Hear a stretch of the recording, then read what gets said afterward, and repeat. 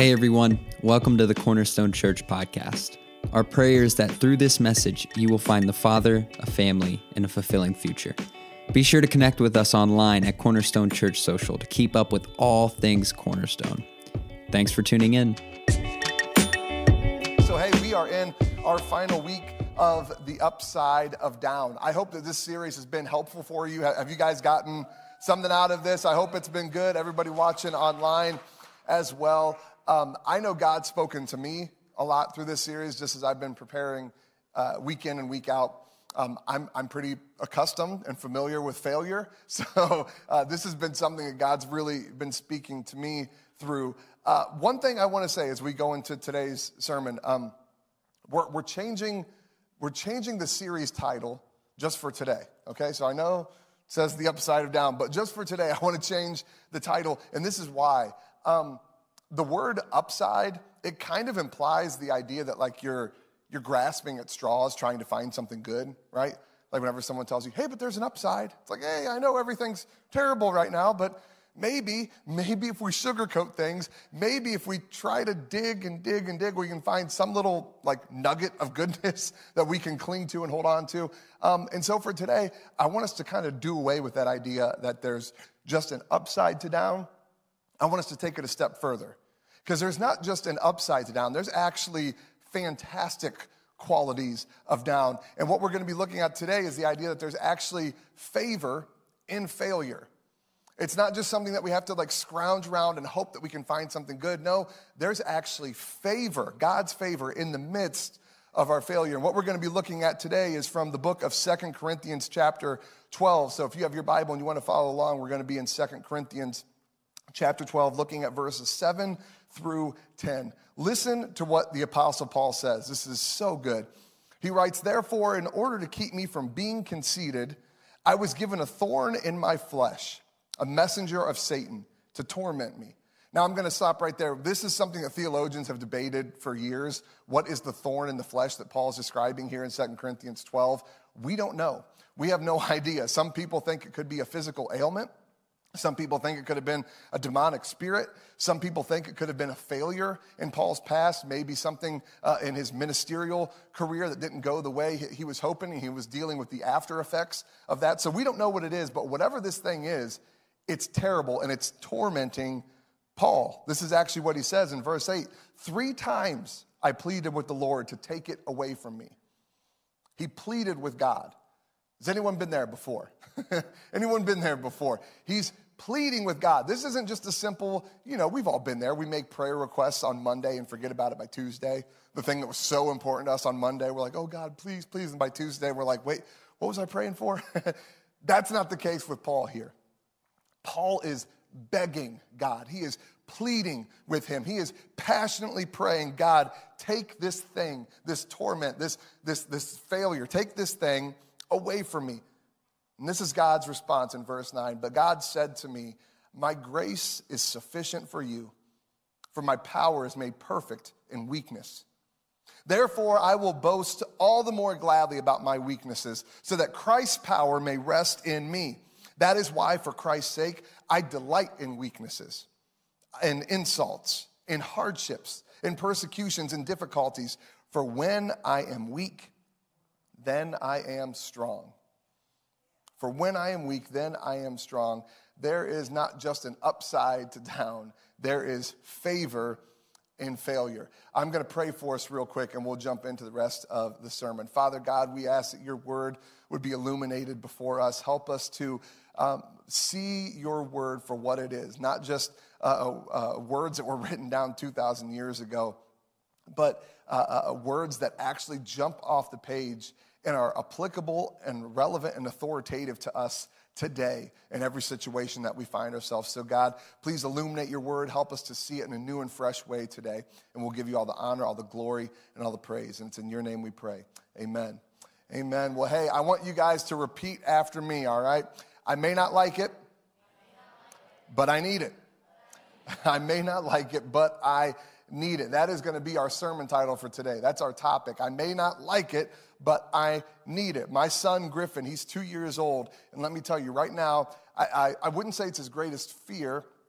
He's not really afraid of it. It's It's his mortal enemy right now. His mortal enemy, he hates having his butt changed. Like, this kid cannot stand it. He just can't take it. He hates it. All you have to say is, like, do you need a clean butt?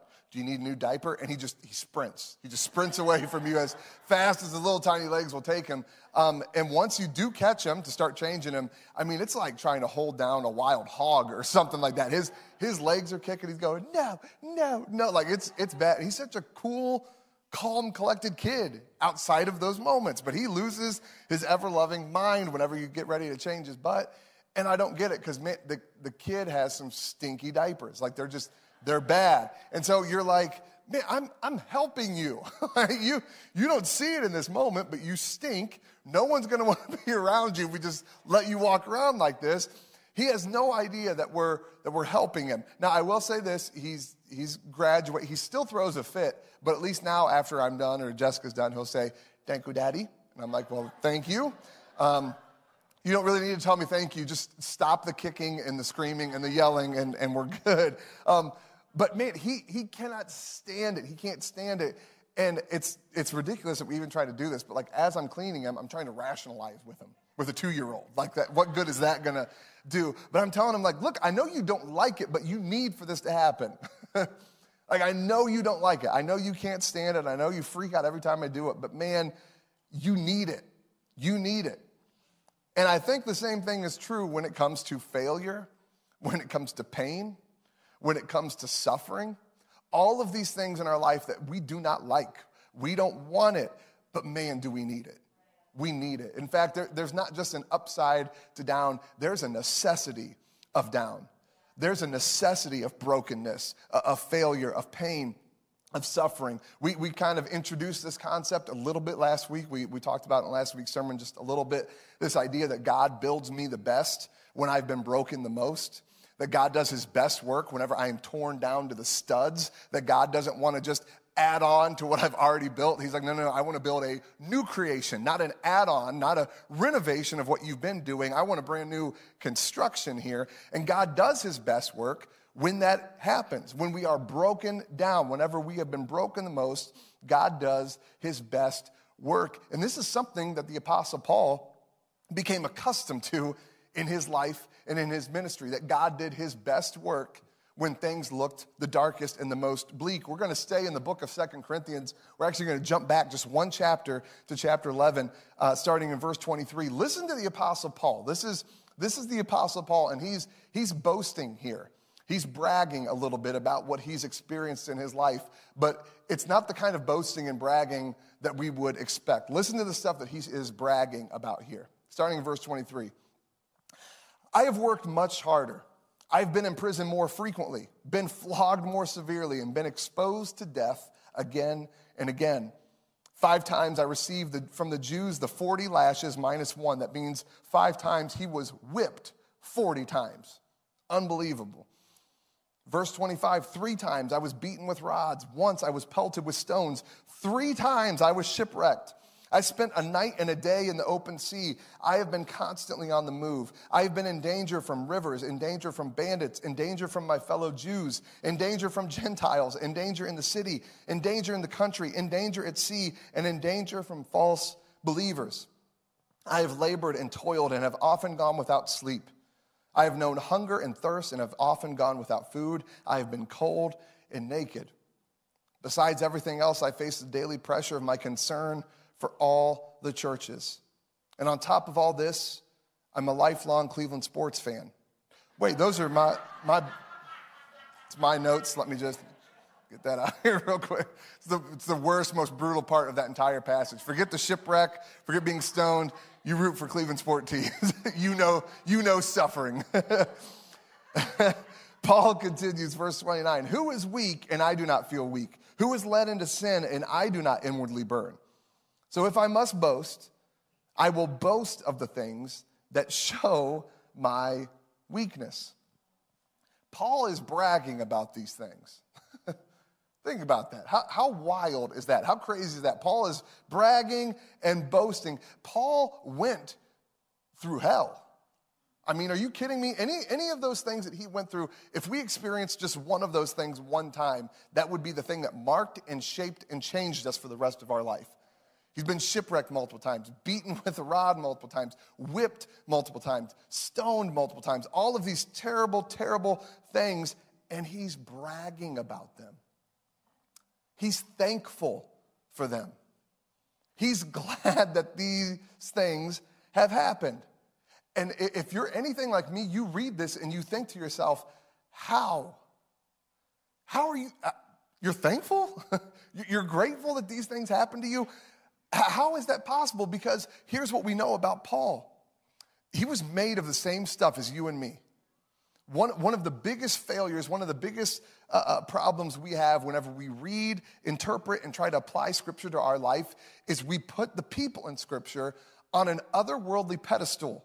We act almost like they're mythological creatures that didn't really live and didn't really exist and didn't really walk through life and have to rely on God like we do, but they did. And so whenever we read this from Paul and we think, oh, this guy, well, of course he was able to boast in suffering. Of course he was able to have all these things happen, but still praise God in the midst of it because he was just different. He's not like me. No, he was like you. Obviously born at a different time. Obviously born into a different context. But don't let yourself out of jail free. Don't sugarcoat the experience by saying, oh, well, he was a saint and I could never. No, not only could you, you're expected to. This is something that all Christians are supposed to strive towards, to be able to not just make it through the hard times in life, but delight in the hard times in life. Be thankful for the hard times in life, just like Paul was. And most of us, and me included, if we're honest, when we go through hard seasons, we just take an approach of grin and bear it. Like, oh, please, God, please let this season of hardness, let this season of failure, of suffering and of pain be as short as humanly possible. Let it just be like that, right? Like, I don't want to experience this any longer than I need to.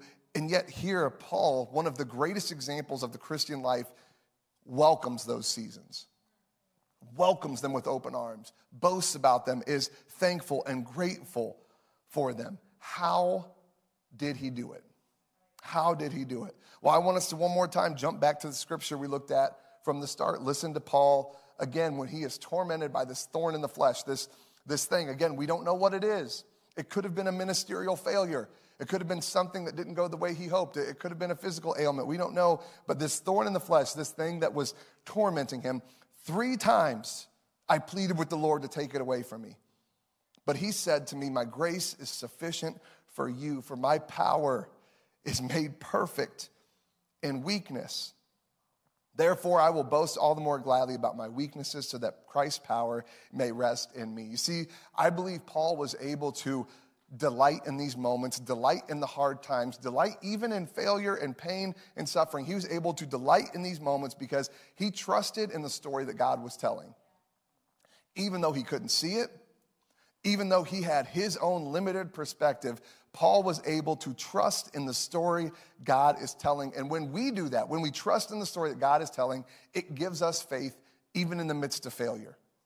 Even in the midst of failure. Because you see, Paul asked God to take it away. Like, that's very clear from the text. Paul asked God, please take this away. I can't bear this anymore. And rather than taking it away, God instead gave him the grace, gave him the strength to stand up under it. Now, if you're Paul, you're like, hey, that's awesome, but couldn't we just take this away? Like, if you're all-powerful, which you are, that means you could take this away. Like, you could take this pain away. You could take this suffering away. You could take my failure away. Like, these things could go away, but instead you're just giving me strength to stand up underneath it. But what's so incredible about Paul is that he just trusted God. He trusted in the story God was telling, this overarching narrative that God was telling. And so Paul, even though he didn't get it, even though in the moment it looked like, really, I'm still have to go through this? Like, you didn't just take it away? Paul trusted, but you know what? I know you're a faithful God. I know I can put my trust in you and in the story that you're telling. So even though I wouldn't do it this way, I can trust that you know why you're doing it this way. And that there is more at play here than I see. Last week, I mentioned we need to make Cornerstone Church bingo cards, right? Every time Pastor Jacob mentions football or the Marvel movie. We check off a box. Well, last week I talked about football, so you can check that off. This week we're talking some Marvel real quick. So if you got your bingo card out, you can just check off the MCU box.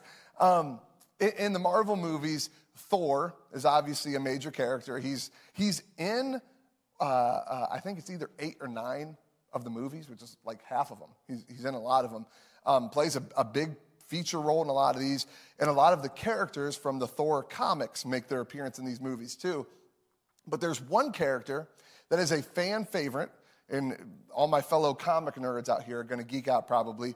There's a character named Beta Ray Bill. Beta Ray Bill. And he is like a fan favorite from the comics. And from the moment that they started making these movies, and people knew Thor was going to be in movies, all of the fans were just like dying, just waiting. Okay, Beta Ray Bill, when's he going to come? When's he going to be in a movie? This is going to be awesome. I can't believe he's going to be in a movie. But then Thor came out, and he wasn't in Thor. So they're like, okay, the next one. He'll probably be in Avengers, right? He'll be in Avengers. Avengers comes out, he's not in Avengers. Okay. Well, there's a Thor sequel coming out. He'll be in Thor the Dark World. He'll be in that. No, he wasn't in that one either. And so all these movies keep coming out, and this guy never makes an appearance. And online, you can just see people getting like infuriated.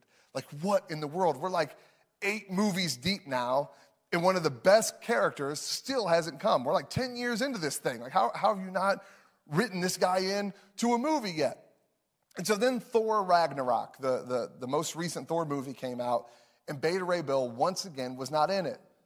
And again, people were livid. And so at the press junkets, whenever they were talking to the directors, like, hey, I'm sure you've seen it online. People are just infuriated that Beta Ray Bill still has not appeared in any of these movies. We're like 8 movies deep now, and he's not in a single one. Can you care to elaborate on that? And they're like, yeah, absolutely. So we love that character. We love that character. And there's actually been multiple times throughout all these movies that we thought, we'll put him in it. We'll have a cameo. He'll be in it. But as we started writing it out, started writing the story, those little cameo appearances wouldn't have done him justice, right? Because this is such a huge character. We want to do it right. We don't want to just like shoehorn him into a plot, and it feels like, man, why was he even there? It was a waste of time. They barely used him or anything like that. Like, so we're holding on to him. And it's been killing us. It's been killing us because we love this character so much. It's some of our favorite characters, and we've been wanting to put him in, but we're waiting for the right moment. And suddenly everybody online is like, oh, cool. Like, that sounds good to us. Because everybody in that moment realized, oh, that's right. There's a bigger story at play here.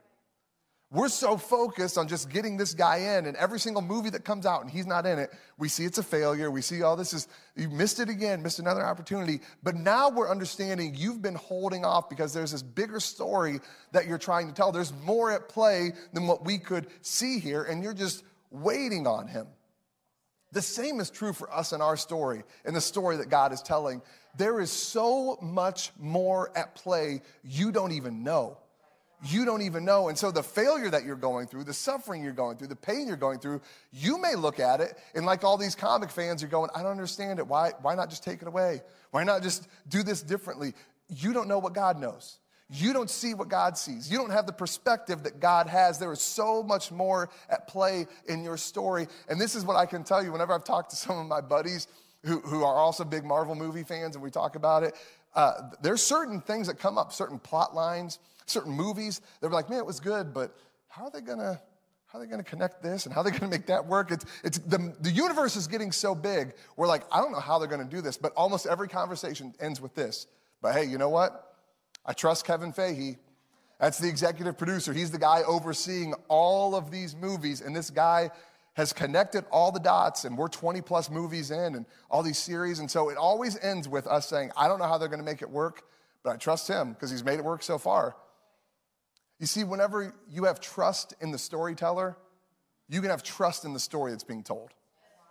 And if you trust in the storyteller, if you trust in God, you can trust in the story that's being written, even when it includes pain, even when it includes suffering, even whenever it includes failure. You can trust him because he's a good storyteller, and frankly, you're not. I'm not. Like, you tell terrible stories. So do I. God is a fantastic storyteller, and he sees what you don't see, and he knows what you don't know. So I can trust him. I can trust his perspective. I can trust his timing. I can pray the same prayer as Jesus in Gethsemane. God, this is hard, this hurts, this is painful. If it's your will, please take this away. But hey, at the end of the day, it's not my will, it is your will that I want. It's your perspective that I want. It's your timing that I want. And so even if it includes pain, failure, and suffering, I can trust in your perspective. I can say, I may not like it, but I need it. I may not like it. I may hate that I have to go through this, but as I do and as I get to the other side, I'm going to look back and say, you know what? I needed that. I needed that. I needed to go through that hard time. I needed to go through that pain and that suffering. We can trust in God's perspective. Speaking of perspective, I love the perspective shift that happens in 2 Corinthians 12. When Paul is praying to God. Paul is praying and he's asking God about this thorn in the flesh. He's saying, God, please take this away from me. He pleaded with the Lord 3 times to take it away. And look at what God said. God says to him, my grace is sufficient for you. My power is made perfect in your weakness. Do you notice what happens there? Paul goes before God with a problem, with a thing. He's talking about the thorn in the flesh, and God just completely ignores it. God doesn't mention the thorn in the flesh when he responds to Paul. Did you catch that? Like Paul's praying to God and saying, God, this thorn in the flesh, please take it away, please take it away. And God's response wasn't, Paul, look, I know how hard this thing is. I know how much it hurts, but look on the bright side, and this is how it's all going to play. And the thorn, maybe if you do this, it'll help with your pain during this time. It'll help you to see it in a new light. God doesn't even mention the thorn in the flesh. He goes directly to his grace. Paul's talking about his problem, and God just starts talking about his grace, saying, hey, my grace is enough. My power, my strength is enough for you. God used Paul's thorn as a tool. This thorn in the flesh, he used it as a tool, and that's what happens with pain in our life, with suffering in our life, with failure in our life. It can be a tool that God uses to fix our focus. Because Paul was so consumed with this thorn in the flesh, and God is like, hey, Paul, me, you're concerned about this. I want you to be so utterly focused and concerned on me and my power for you and my thoughts for you and my love for you and the trust that you can have in me, that just fades away. He shifted Paul's focus onto where it matters, himself. And that's because failure is a tool that helps us fix our focus. Pain is a tool that helps us fix our focus. Suffering is a tool that helps us fix our focus. I think we can all agree success breeds self-centeredness, doesn't it? Success, that's what that leads to. It leads to this feeling of I'm self-sufficient. I can do things on my own. I've got great thoughts. I've got great plans. My way of doing things is up here and everyone else's is down here. That's what happens when we get a little bit too much success under our belt. But failure, humble pie, that brings us down a notch.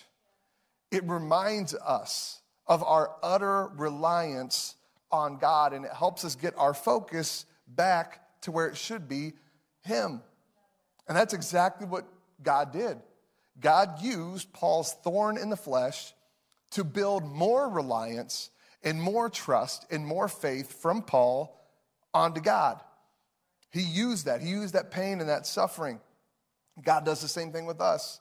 God does the same thing with our failures. He uses these things to draw us back to Him. He uses the weakness to build up a strength.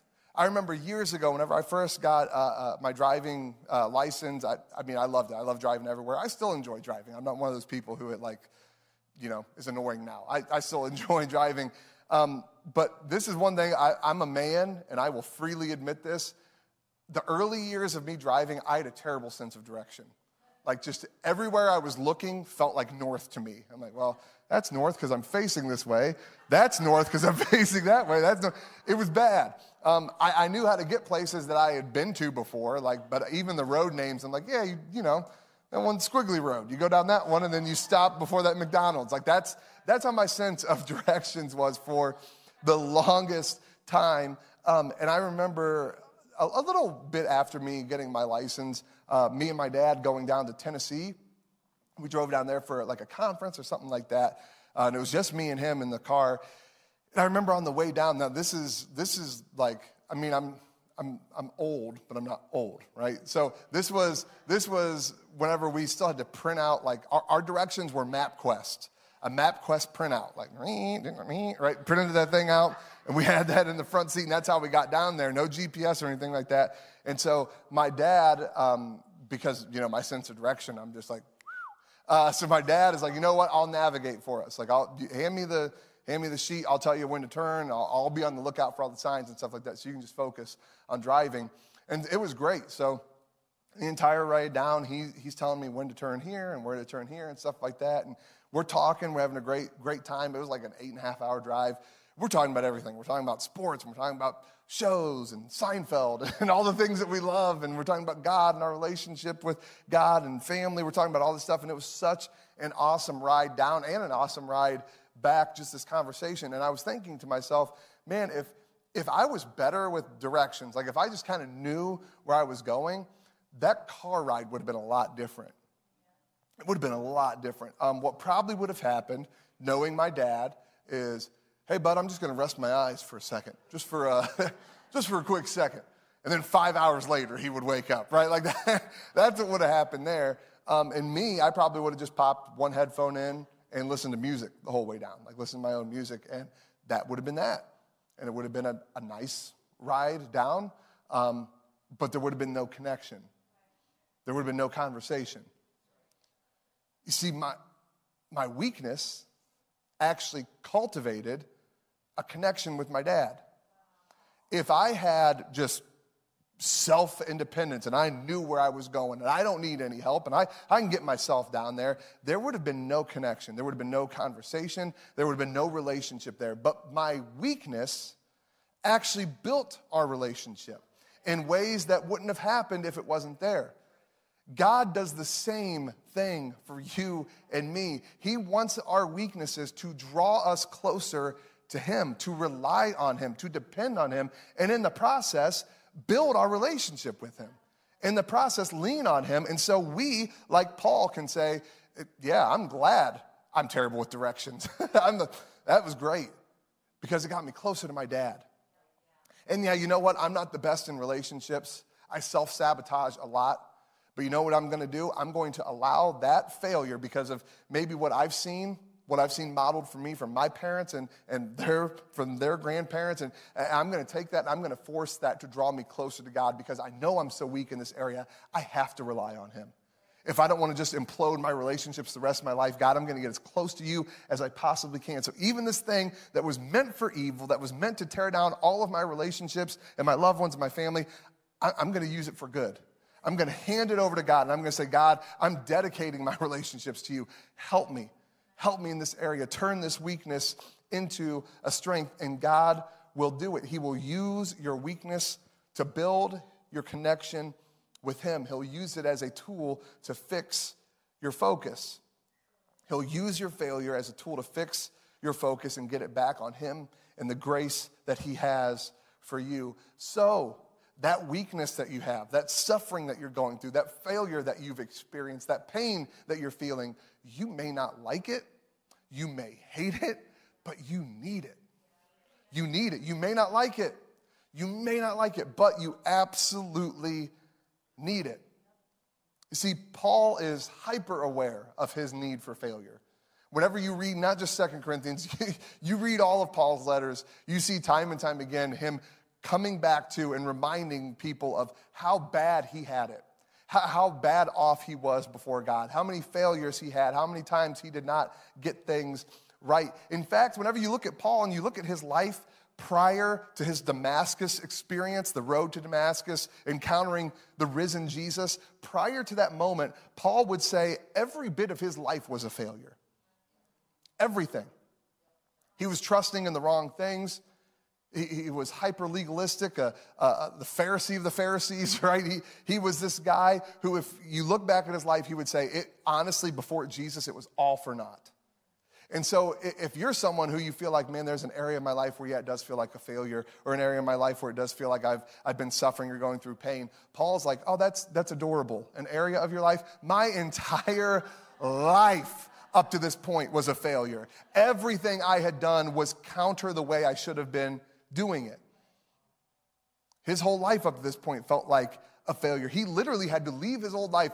He got a new name. That's how bad it was. He's like, yeah, it's not Saul anymore. I'm Paul now.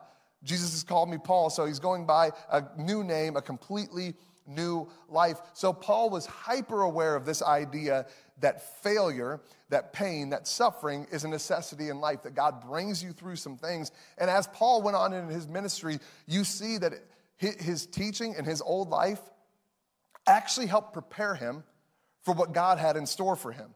He was actually able to speak to certain people in ways that he wouldn't have been able to if it wasn't for his teaching and the schooling that he had early on in his life.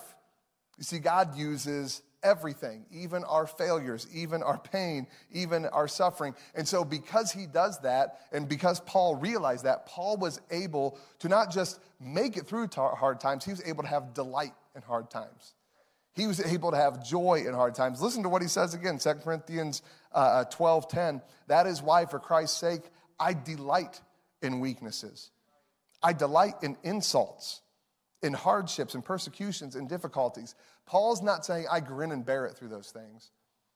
Paul's not saying, oh, man, it's hard. It's so hard, but I just pray that they pass by as quickly as possible and that God delivers me from this season as quickly as he can. Paul's saying, no, I delight in these things. I take joy in them. In fact, these are the only things that I will brag about is what I have gone through for the cause of Christ. Paul delighted in this because Paul knew, and his mission was a faithful life. Just a faithful life, a life that was faithful to the call that Jesus had put on him. And Paul understood that the story God is telling has necessary stops of failure. There's necessary stops of pain, necessary stops of suffering. Paul knew, and this is something we need to know, every faithful life is hallmarked by faithfully handled failure. Every single one. There is not a single saint of our faith that you can name that their story does not include suffering. Every single saint has suffering. Every single saint has pain. Every single saint has moments of failure and when things did not go their way. Joseph, Moses, Esther, David, Peter, Paul, Jesus, all of his disciples, pain and suffering, going through hard times, experiencing failure. But here's the key. They trusted those things. They trusted those moments to God. They faithfully handled the failures that life brought their way. My grandpa, James Mason, he was an absolutely incredible man, one of the best men I've ever known. And if you knew him, he was one of the best men you could have ever known. Just, a saint in every sense of the word, just an awesome man. And he was a pastor at a lot of churches. The conference that we were in, the denomination, years ago, they really moved pastors around a lot. Like you would be at a lot of different churches. So like what Pastor Brenda has done, being here for decades, like that just wasn't a thing. They would send you to different churches. If you were a good pastor, they would send you to really difficult churches to try to see if you could fix things. My grandpa was a great pastor, just a great man. And so they sent him to a bunch of different churches that were in different stresses and problems. And he was actually, it's funny, I asked my mom before service last night, I was like, hey, what church was it at that Grandpa was at that it split? They had a church split, and she was like, well, actually, it wasn't one, it was two. Like, he was the pastor of two churches when they split. I'm like, oh, my goodness, geez, it's so hard, so difficult. And he was the pastor of these churches. They split for different reasons, and that is painful. If you've never experienced a church split or never seen one up close, it's god-awful. It's god-awful because these people that you look up to, these people who are Christ followers and believers, are at each other's throats over things, calling each other heretics and saying you're not truly following God and you don't know what's truly going on, and the church splits over it. And these are just awful, awful things. And he was at the helm of both of these when they happened. And in that moment, after the fallout, after terrible things are said, not just to each other, but about him, to him, behind his back, and he ends up hearing about it later. In the middle of these things, when you're looking at this, you're going, what good is that? Like, what good are these failures? What good is this pain and this suffering? This is the body of God, a church splitting. Not one church, but two of them. How can any good come of that? How in the world do you take delight in that? How in the world do you boast about that and say, hey, this is a moment when God showed up in such a huge way? Well, it didn't seem like it at first. I'm sure for my grandpa, for even not just weeks and months after the split, but years down the road, still feeling like, now why did that happen? I'm still waiting for the moment when it's like, oh, okay, great, this awesome thing happened. And if I follow it back, it's because of those splits. Like, that didn't happen for a long time, for a very long time. My grandpa had no idea that his son, Dwight Mason, and his daughter, Brenda Mason Young, would be going through terrible, terrible experiences with the Free Methodist denomination. Had no idea. Had no idea that both of them, at a point, would end up having to leave the denomination, the only denomination that they've known and loved, due to ministerial reasons, not being able to still do ministry the way that we've known it, the way that we've been trying to do it, not being able to do it the same way if we stayed, so we had to leave. And in the middle of that turmoil, in the middle of that stress, in the middle of that struggle, Pastor Brenda and Pastor Dwight were both highly informed and followed the example that their dad, James Mason, had set during his time of pain, suffering, and struggle, leading those two church splits. And so they were able to navigate it in a godly way, in a God-honoring way, in a way that led both churches out of that terrible experience into a healthier, more thriving place than they've ever been. That would not have been possible if James Mason didn't go through it. That wouldn't have been possible if he wouldn't have experienced that failure and handled it in a faithful way. But because he did, it made an impact on his kids. And so they handled a similar situation in a God-honoring way. Every faithful life is hallmarked by faithfully handled failure. I guarantee you my grandpa did not want to go through that. He did not want to go through those church splits. But he needed to. He needed to. Because there was a bigger story at play than just those two churches. There was something bigger happening. And if he would have just focused on that moment, he may have not pushed through.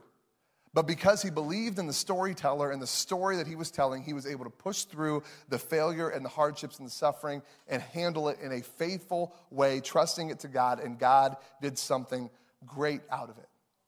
You see, what my grandpa knew, what Paul knew, what Joseph knew, what Moses knew, what Esther knew, what David knew, what Peter knew, what Paul knew is what we need to know, and that there is an upside to down. There is an upside to down, and there is favor in failure. In fact, I would say that for every single person in this room, every single person watching online, the fulfilling future that God has in mind for you, that future where you look like Jesus, where you talk like Jesus, where you act like Jesus, where you affect people around you for the kingdom of God, that future is on the other side of the failure that you're not wanting to face. It's on the other side of those hard things that you don't want to push through, that season of suffering, that season of hardship. It's on the other side of that. You've got to push through. For the love of God, you've got to push through. You've got to believe in the story that the storyteller is telling and push through to the other side. I hate to tell you it, but I'm also excited to tell you that you have to go through it, right? You have to go through those hardships. It's like, I remember me and my wife Jessica, whenever we were going, I think it was our honeymoon, we left out of Akron, Canton, and had a connecting flight in Newark, New Jersey, before we could go to Mexico. Like, it just felt like, this is weird, right? Like, whenever you're looking at the map, you're like, okay, so to go from here to there, we need to go from here to there to here, right? And it seems weird, but it's the whole concept of connecting flights. Akron, Canton did not have a direct flight to Mexico. Newark did. It was the closest airport out of here. And so we had to go to Newark before we went to Cancun. I didn't want to go to Newark, New Jersey.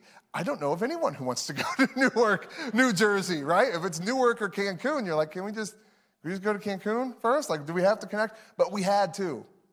We had a connecting flight. You have connecting flights that have your name on them. And for you to get where you want to be, you are going to have to go through it. You're going to have to go through some hardship. You're going to have to go through some pain. You're going to have to go through some failure. You're going to have weaknesses that are exposed. You are going to have to get through it. We shared last night and then this morning our MP rally, our ministry partner rally before the services. We shared some different things that we've been going through that seemed like they were down, but God has brought an upside out of it. Man, I wish all of you could have been present to hear it. It's incredible. Just hearing what different ministry partners in our church have been going through, different job layoffs, sicknesses, financial struggles, and how the thing that seemed like it was going to be a negative in their life, God has actually used it and turned it for good. And when I was hearing all of those stories going around, it just made me think, you know what? What if letdowns, what if missed opportunities, what if failures are actually not just a part, like we always say, oh, they're a part of my story. It's a part of my story. What if it's not just a part of your story? What if those things are critical to your story? Like your story could not be written without that failure, without that pain, without that suffering. What if those things are critical to the story that God is telling? Because let me tell you, the story that God is telling right here at 2445 South Arlington Road, this story would not be possible if it wasn't for the pain and the suffering at 578 Killian Road. It would not be possible. We had to go through that. We had to go through losing our building. We had to go through that pain of set up and tear down every week for years. We had to go through all that stuff. The story that God is telling now would not have been possible without it. So what if that thing that you hate is actually a building block of the faith that God is building inside of you? That thing that you hate, that thing that you loathe, that thing that you want nothing to do with, what if it is a building block of the faith that God is at work in you? What if you may not like it, but you need it? What if you may not like it, but you need it? There are certain things, and this is just a truism of life, there are certain things you only learn through pain. There's certain things you will only learn through failure and through suffering and through hardship. I learned things about myself after my dad's death that I would have never learned any other way. Not just about myself, I learned things about God that I never would have learned any other way if it wasn't for that pain and that suffering and that loss. Sometimes you have to go through it. Sometimes you have to go through it. And when you go through it, you realize how faithful God is. You get on the other side and you look back and you're able to say what Paul says, that is why for Christ's sake, I delight in weaknesses and insults and hardships and persecutions and difficulties, because in the middle of this weak point of my life and all this struggle and hardship, God has shown up for me in such an incredible way. I take joy in it now. I take joy in it now. That thing that I hate, I've realized is actually a building block of my faith. There's certain things we only learn through pain and through going through it. That's why we can delight in it, because we learn things about ourselves and learn things about God. I'm going to ask the worship team if they would come back on stage. As they do, I'm going to ask you if you would stand as we get ready to close out today's service. I want to read one more time from 2 Corinthians 12. But God said to me, my grace is sufficient for you, for my power is made perfect in weakness. Therefore, I will boast all the more gladly about my weaknesses, so that Christ's power may rest on me. That is why, for Christ's sake, I delight in weaknesses. I delight in insults, in hardships, in persecutions, and in difficulties. For when I am weak, then I am strong. Look, this is what I can tell you. I don't know what you're going through right now. I don't know what failure you're dealing with the fallout of. I don't know what pain you're going through, what suffering you're going through. I have no idea what you're dealing with. I don't know. I don't know what it is. And I don't need to. I don't need to. And here's the thing. I don't know what's on the other side of that failure once you push through, and you don't either. That's what's scary about it, right? That's what's scary about dealing with pain and suffering and loss. You wonder how things are going to be on the other side because you don't know what's on the other side. But here's the thing. You may not know what's on the other side, but you know who's on the other side. And not just who's on the other side, but who is walking through it with you. Jesus literally is the way. He is the way through that. Our reliance and our trust and our faith in him, saying, you know what? Every failure that I deal with, everything, whether it's intentional and I'm dealing with the consequences of my sin, or whether it's unintentional and it's just naturally occurring failure that just happens sometimes in life, whatever it is, I need to push through it. Whatever it is, I need to push through it and get to the other side, because I know that on the other side is a faithful God who even the failures of my life can be used for good. And they can be something I can delight in and I can take joy in. That is what I want for me. That's what I want for you, that we would be people who say, hey, whatever comes my way, whether it's good times or bad, I know God will use it for the good. All that it requires is our faith and our trust in the storyteller and the story that he's telling. Let's put our faith in it. Well, that's all for this week. Thanks again for joining us. If you'd like to contact us or find out more about our ministry, head over to our website at cornerstonechurch.info. Have a great week.